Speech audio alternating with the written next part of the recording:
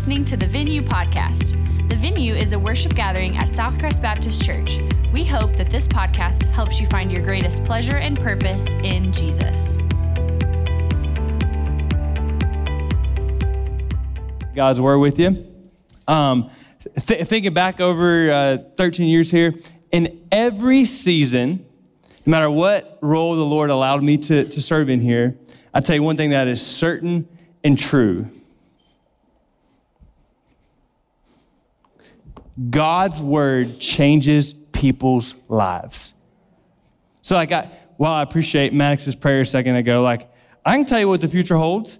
God's going to keep moving in your lives and turning Lubbock upside down as you pursue him and walk with the Spirit and stay in the word. That's what's going to happen. I mean, I hope you guys with me on that. No, yes, absolutely. God's going to keep working in your life because he speaks through his word, and his word points you to the Holy Spirit. I remember when I was the middle school pastor, we did a talk on David and Bathsheba, and I remember I prepped the parents, sent out an email or whatever. Gosh, it was probably 2011. I don't think Lauren and I were even married yet, so it was early 2011. And I finished that Wednesday night talk about David and Bathsheba, and one of the boys comes up to me afterwards and he says, "This makes so much more sense now." And I was like, "Good, man." He said, "All these years," keep in mind, he was 12 years old. He's like, "All these years, I thought Bathsheba was a dude." Man, I'm glad God's word was more clear to you today. My calling is sure.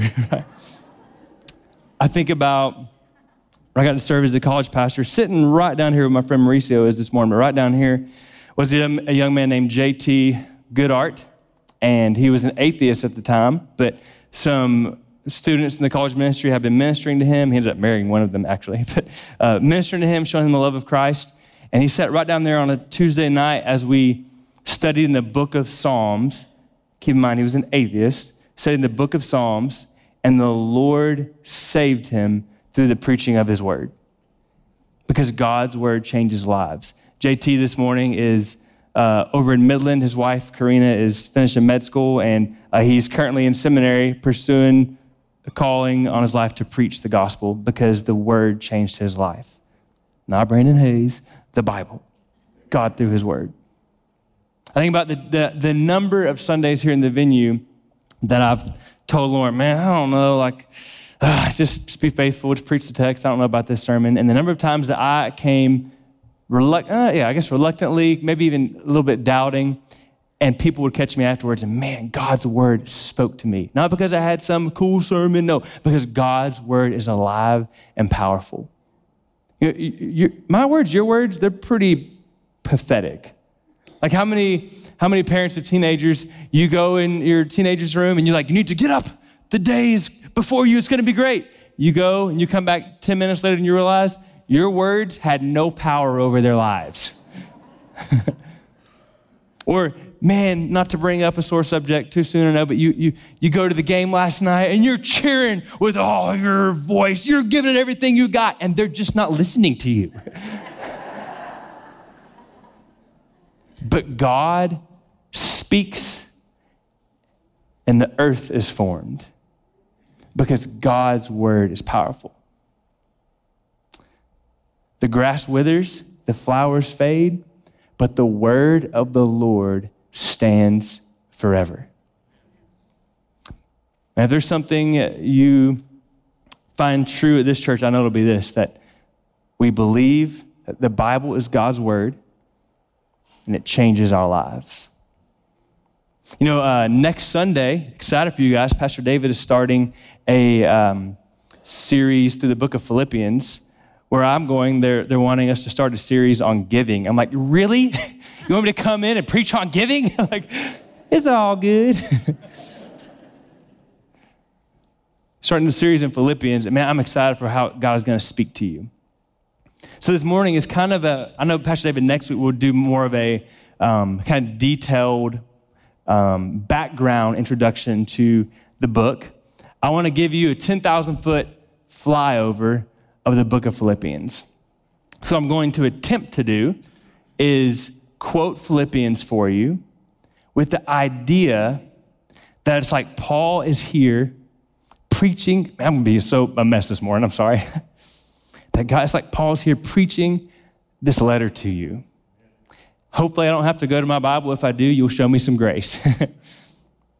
I want to quote it to you. And I would encourage you, you can do a couple different ways. You could follow along in your Bible. I'm going to be quoting from the ESV translation. I know I've been using the CSB, but I worked on this a while ago when I was still using ESV. Still love the ESV. But you're welcome to follow along or sit back and hear as if Paul was here. And if you're like, well, who's going to keep you accountable? I'm sure my wife will stop me if I get too far off. So no, it'll be good. But after that, I want to give you just real quick, about a 2-hour sermon over, just real quick, 2 big takeaways from the book of Philippians. It's pretty simple this morning.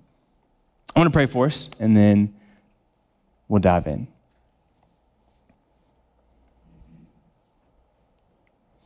God, thank you for this church. Thank you for the power of your word. That you speak to us through your word. And not only that, we know that it's not just feelings or emotion, but that your word tells us that you've sent the Holy Spirit to counsel us and to guide us and to comfort us. So we have your word and we have your spirit, which speaks to us as we read your word, but also speaks to us as we go throughout our days. God, thank you that the average person with the help of the Holy Spirit can understand the big ideas of the Bible. So God, it's our prayer this morning that you would just speak to us as we hear your word. Without tons of examples and application, just to sit and hear a letter that you wrote through Paul. If you would, with your head still bowed and your eyes still closed, would you just make this prayer? God, do anything in me you need to do in order to do everything through me you want to do. Make that your prayer. God, do anything in me you need to do in order to do everything through me you want to do.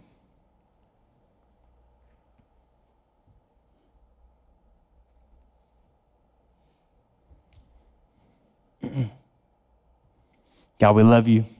We look forward to how you're going to speak to us in this moment. It's in your name we pray. Amen.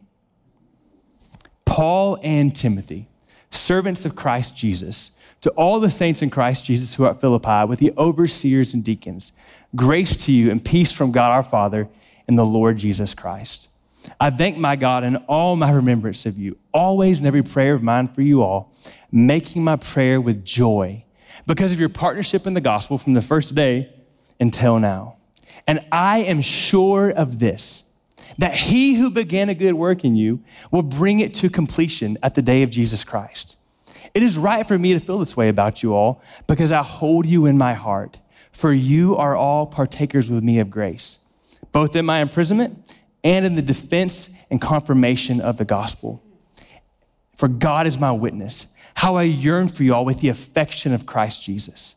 And it is my prayer that your love may abound more and more with knowledge and all discernment, so that you may approve what is excellent, and so be pure and blameless for the day of Christ, filled with the fruit of righteousness that comes through Jesus Christ to the glory and praise of God. I want you to know, brothers, that what has happened to me has really served to advance the gospel, so that it has become known throughout the whole imperial guard and to all the rest. And most of the brothers, having become confident in the Lord by my imprisonment, are much more bold to speak the word without fear. Some indeed preach Christ from envy and rivalry, but others from goodwill. The latter do it out of love, knowing that I am put here for the defense of the gospel. The former proclaim Christ out of selfish ambition, not sincerely, but thinking to afflict me in my imprisonment. What then? Only that in every way, whether in pretense or in truth, Christ is proclaimed. And in that I rejoice. Yes, and I will rejoice, for I know that through your prayers and the help of the Spirit of Jesus Christ, this will turn out for my deliverance, as it is my eager expectation and hope that I will not be at all ashamed, but that with full courage, now as always, Christ will be honored in my body, whether by life or by death. For to me, to live is Christ, and to die is gain. If I am to live in the flesh, that means fruitful labor for me. Yet which I shall choose, I cannot tell. I'm hard pressed between the two. My desire is to depart and be with Christ, for that is far better. But to remain in the flesh is more necessary on your account. Convinced of this, I know that I will remain and continue with you all for your progress and joy in the faith, so that in me you may have ample cause to glory in Christ Jesus because of my coming to you again. Only let your manner of life be worthy of the gospel of Christ, so that whether I come and see you or am absent, I may hear of you, that you are standing firm with one spirit and one mind, striving side by side for the faith of the gospel, and not frightened in anything by your opponents. This is a clear sign to them of their destruction, but of your salvation, and that from God. For it has been granted to you that for the sake of Christ, you should not only believe in him, but also suffer for his sake, engaged in the same conflict that you saw I had, and well, now here that I still have. So if there is any encouragement in Christ, any comfort from love, any participation in the Spirit, any affection and sympathy, complete my joy by being of the same mind, having the same love, being in full accord and of one mind. Hey, do nothing from selfish ambition or conceit, but in humility, count others as more significant than yourselves. Let each of you look not only to his own interest, but also to the interest of others. Have this mind among yourselves, which is yours in Christ Jesus, who though he was in the form of God, did not count equality with God a thing to be grasped, but emptied himself by taking the form of a servant, being born in the likeness of men. And being found in human form, he humbled himself by becoming obedient to the point of death, even death on a cross. Therefore, God has highly exalted him and bestowed on him the name that is above every name, that the name of Jesus, every knee should bow in heaven and on earth and under the earth, and every tongue confess that Jesus Christ is Lord, to the glory of God the Father. Therefore, my beloved, as you've always obeyed, so now not only is in my presence, but much more in my absence, work out your own salvation with fear and trembling. Why? For it is God, I answered that why, that's not in there. For it is God who works in you, both to will and to work for his good pleasure. Do all things without grumbling or disputing, so that you may be blameless and innocent, children of God without blemish in the midst of a crooked and twisted generation, among whom you shine as lights in the world, holding fast to the word of life, so that in the day of Christ I may be proud that I did not run in vain or labor in vain. Even if I'm to be poured out as a drink offering upon the sacrificial offering of your faith, I am glad and rejoice with you all. Likewise, you also should be glad and rejoice with me. I hope in the Lord Jesus to send Timothy to you soon, so I too may be cheered by news of you. For I have no one like him who will be genuinely concerned for your welfare. For they all seek their own interest, not those of Jesus Christ. But you know Timothy's proven worth. How as a son with a father, he has served with me in the gospel. I hope therefore to send him just as soon as I see how it will go with me. And I trust in the Lord that shortly I myself will come also. I thought it necessary to send to you Epaphroditus, my brother and fellow worker and fellow soldier, and your messenger and minister to my need. For he has been longing for you all and has been distressed because you heard that he was ill. Indeed, he was ill, near to death. But God had mercy on him. And not only on him, but on me also, lest I should have sorrow upon sorrow. I am the more eager to send him, therefore, that you may rejoice at seeing him again, and that I may be less anxious. So receive him in the Lord with all joy and honor such men, For he nearly died for the work of Christ, risking his life to complete what was lacking in your service to me. Finally, my brothers, rejoice in the Lord.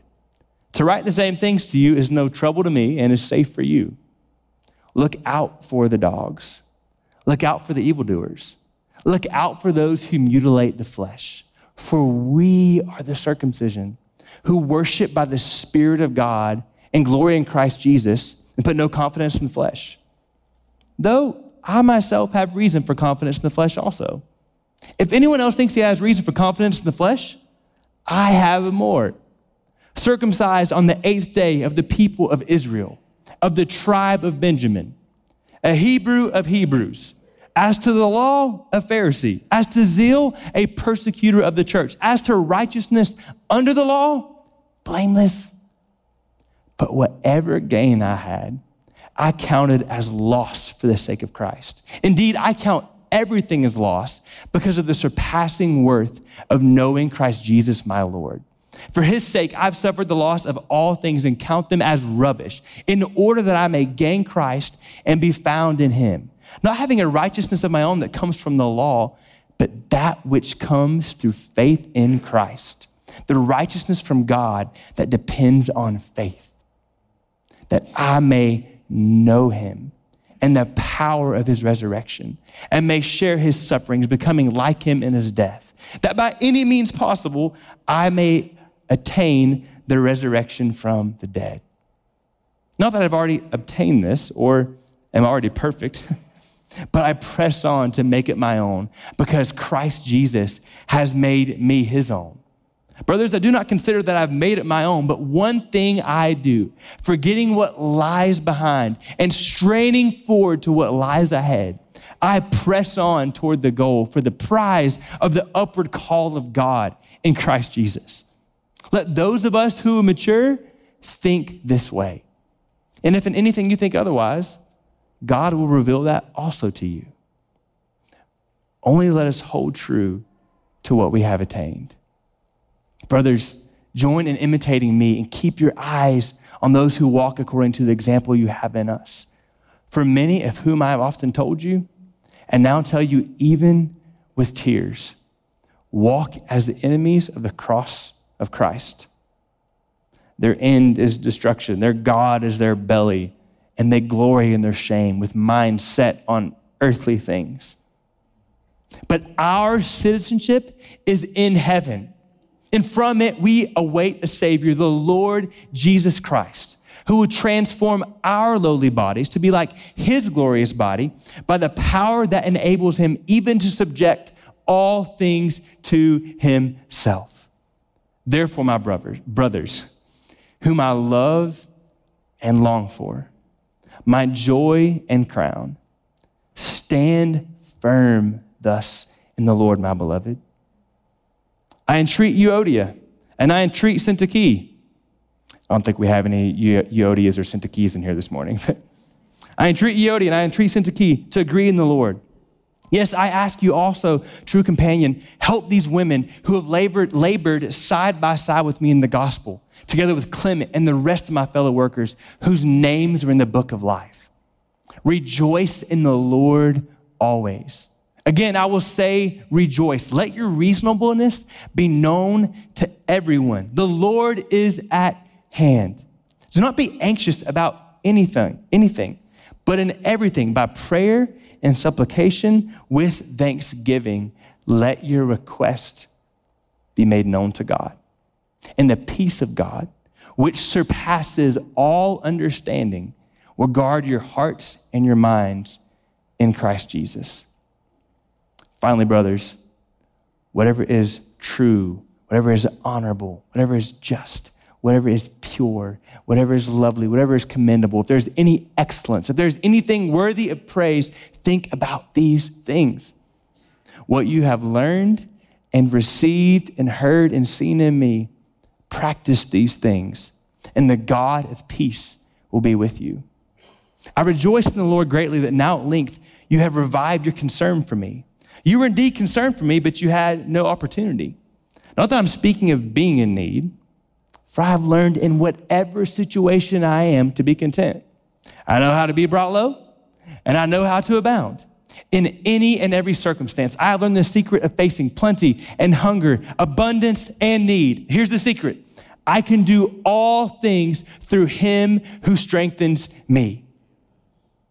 Yet, it was kind of you to share my troubles. And you Philippians yourselves know that in the beginning of the gospel, when I left Macedonia, no church entered into partnership with me in giving and receiving except you only. Even in Thessalonica, you sent me help for my needs once and again. Not that I seek the gift, but I seek the fruit that increases to your credit. I received full payment and more. I am well supplied, having received from Epaphroditus the gifts you sent, a fragrant offering, a sacrifice acceptable and pleasing to God. And my God will supply every need of yours according to his riches in glory in Christ Jesus. To our God and Father be glory forever and ever. Amen. Greet every saint in Christ Jesus.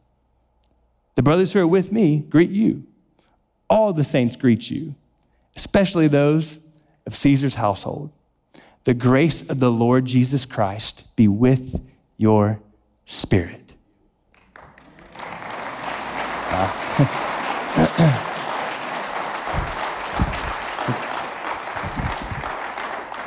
Let's check and make sure I didn't miss something there.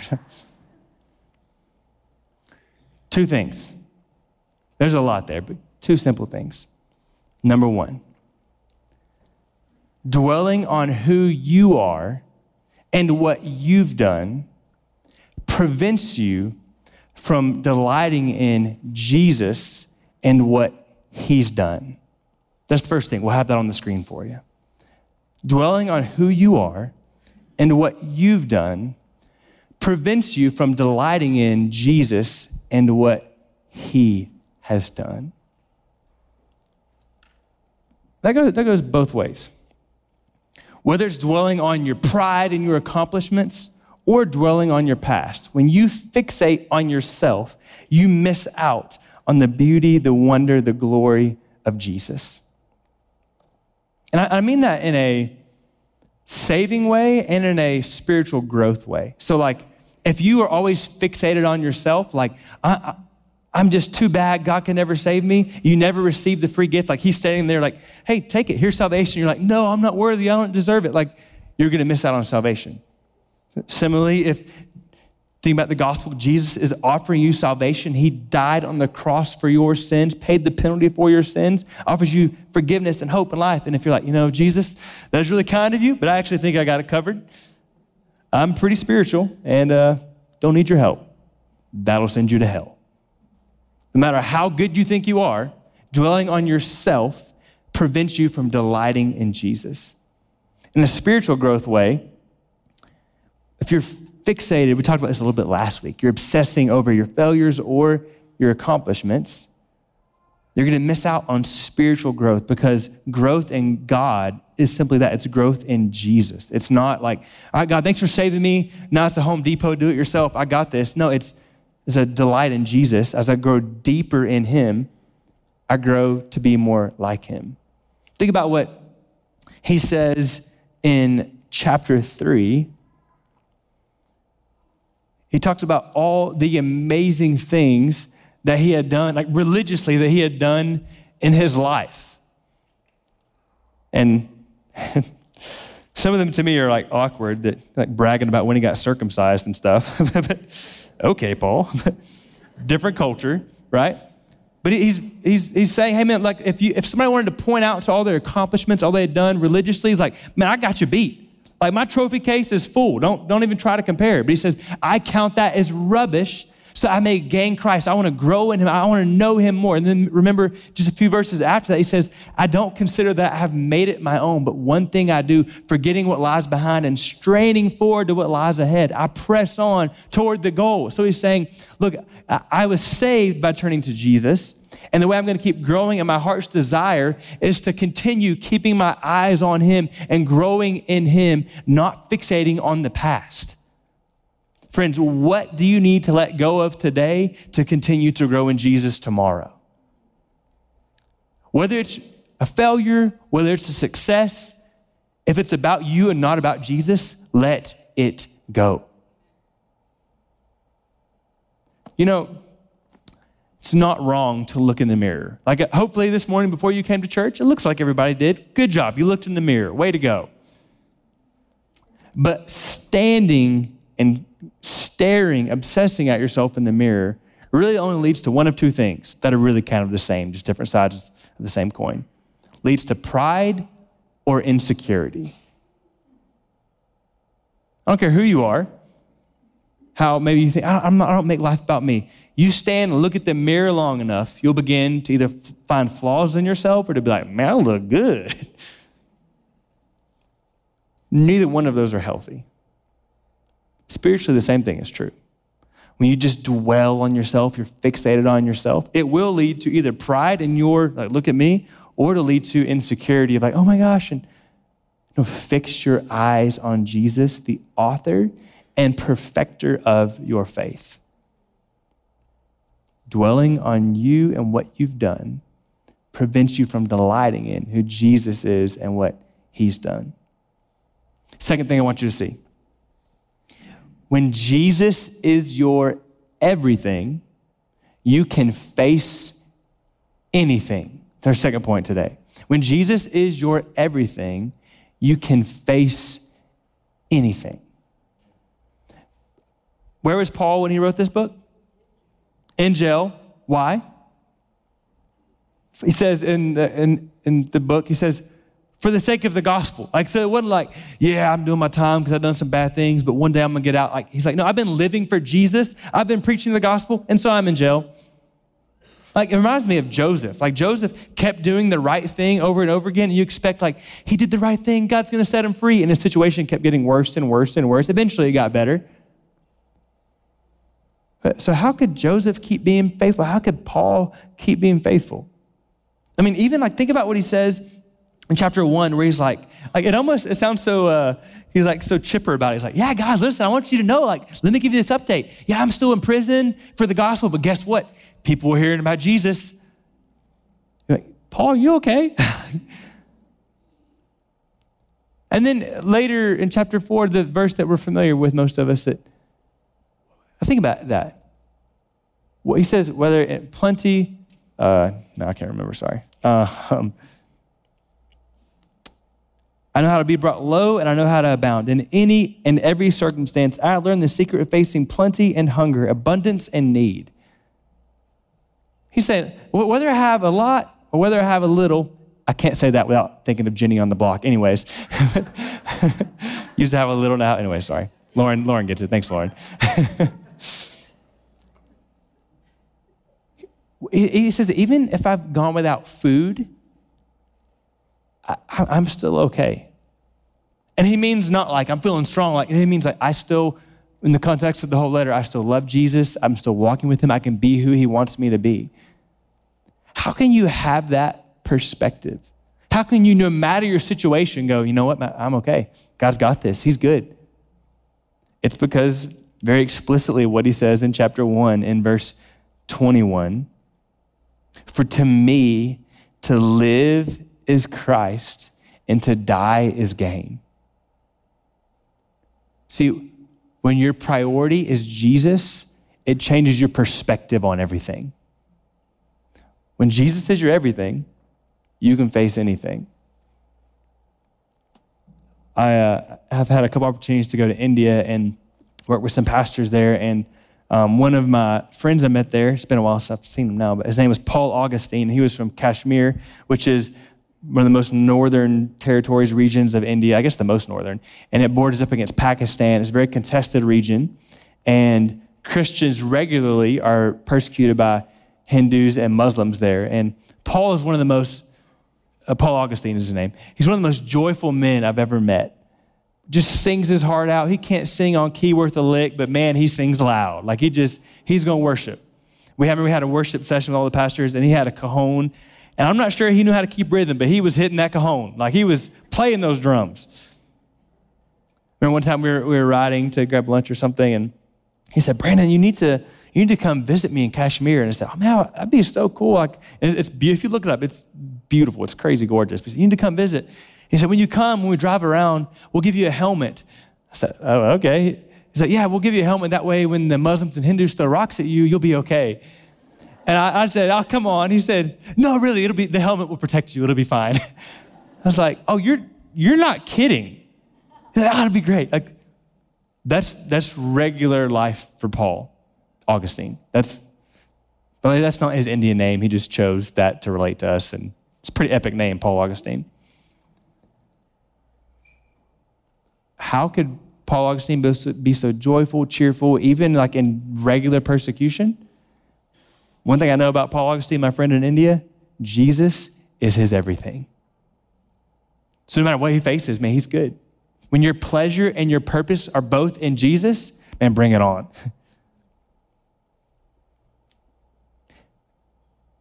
Just because it's a fact, biblical and experiential fact, that when Jesus is your everything, you can face anything. Just because that's true, it doesn't mean life is easy, right?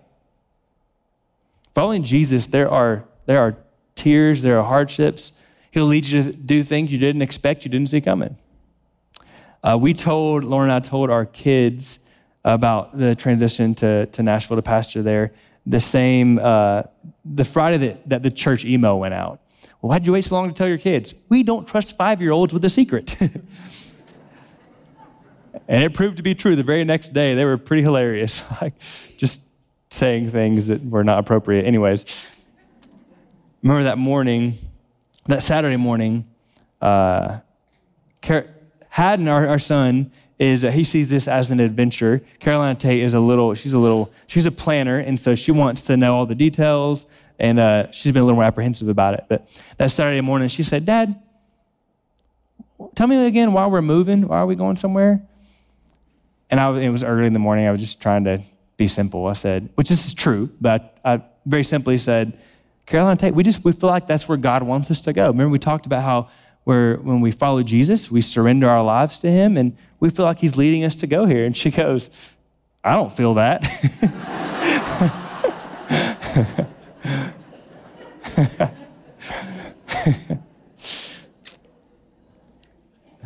Following Jesus can be hard. But it doesn't mean you won't be okay. You know, there's nothing special about what's the longest verse or what's the shortest verse in the Bible, but just for food for thought. You know, a lot of people will say, what's the shortest verse in the Bible? And everybody says, Jesus wept. Let me drop some exciting knowledge on you guys this morning. Actually, in the Greek, Jesus wept is actually 3 words. Someone lied to you. Yeah, in the Greek, it's actually not the shortest verse in the Bible, in the New Testament. Actually, shortest verses are tied, and it's in 1 Thessalonians 5, where he says, rejoice always, and in the English, pray without ceasing. But both those, rejoice always and pray without ceasing, both of those are just 2 words. Well, it doesn't matter what's long or short again, but what a cool juxtaposition. What a cool idea. We always think of, Jesus wept, shortest verse in the Bible, but actually the shortest verses are rejoice always in every season, in every hardship, and never stop praying. Never quit. How can I do that? Well, because if Jesus is your everything, man, you can rejoice that in every season, in every situation, you know God is working all things for good. In every situation, in every season, you can trust and know that even though it may be way over your head, God can use your situation to draw other people to himself and people be saved through the gospel of Jesus Christ. In every season, in every situation, you can not only rejoice, but because of what God's doing, you can rejoice in the fact that you have a heavenly Father who hears your prayers. What kind of sick God would say, pray without ceasing, never quit praying, if he wasn't listening and didn't care? No, he says, you keep talking because you've got my ear. Pray without ceasing. When Jesus is your everything, you can face anything. I'm going to ask David Maddox to come on up just for a second. Almost done. I want to lead us into our close with reading this prayer. You don't have to close your eyes. I want you to hear it.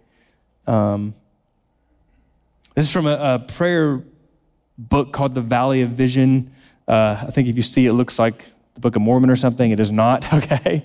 The Valley of Vision, it's a book of, it's a collection of prayers written by a lot of Puritans, but even people like Charles Haddon Spurgeon. And man, I don't really talk the way these prayers are written, but man, these prayers have been influential in my life. And so you can get your copy on Amazon, all right?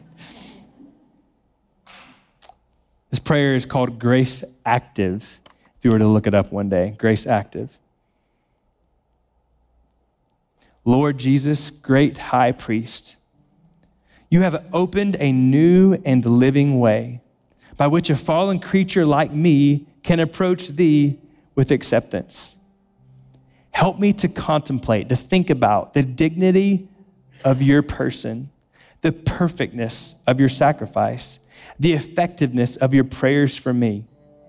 Oh, what blessedness accompanies devotion when under all the trials that weary me, the cares that corrode me, the fears that disturb me, the sicknesses that oppress me, I can come to you in my need and feel peace beyond understanding.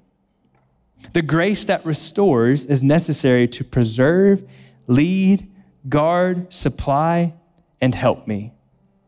Every new duty, every new calling calls for more grace than I now possess, but not more grace than is found in you, the divine treasury in whom all fullness dwells.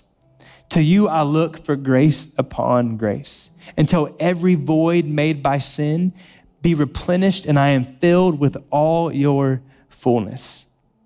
May my desires be enlarged and my hopes emboldened, that I may honor you by my entire dependency and the greatness of my expectation. Be with me and prepare me for all the smiles of prosperity, the frowns of adversity, the losses of substance, the death of friends, the days of darkness, the changes of life, and the last great change of all. May I find thy grace sufficient for all my needs. Whatever you're facing, whatever it is, there's grace for it. Whatever your struggle, whatever your hardship, whatever you feel like has got you in chains, imprisoned, Jesus is big enough for it. Jesus, the reason you can face anything and everything is because Jesus gives you grace that is comforting, grace that is satisfying, grace that guides you. So this morning, the invitation is to step into grace. If you were encouraged by today's message, subscribe and rate us wherever you stream your podcasts. To learn more about the venue at Southcrest, visit us online at southcrest.org or on Facebook and Instagram by searching for Southcrest Baptist Church.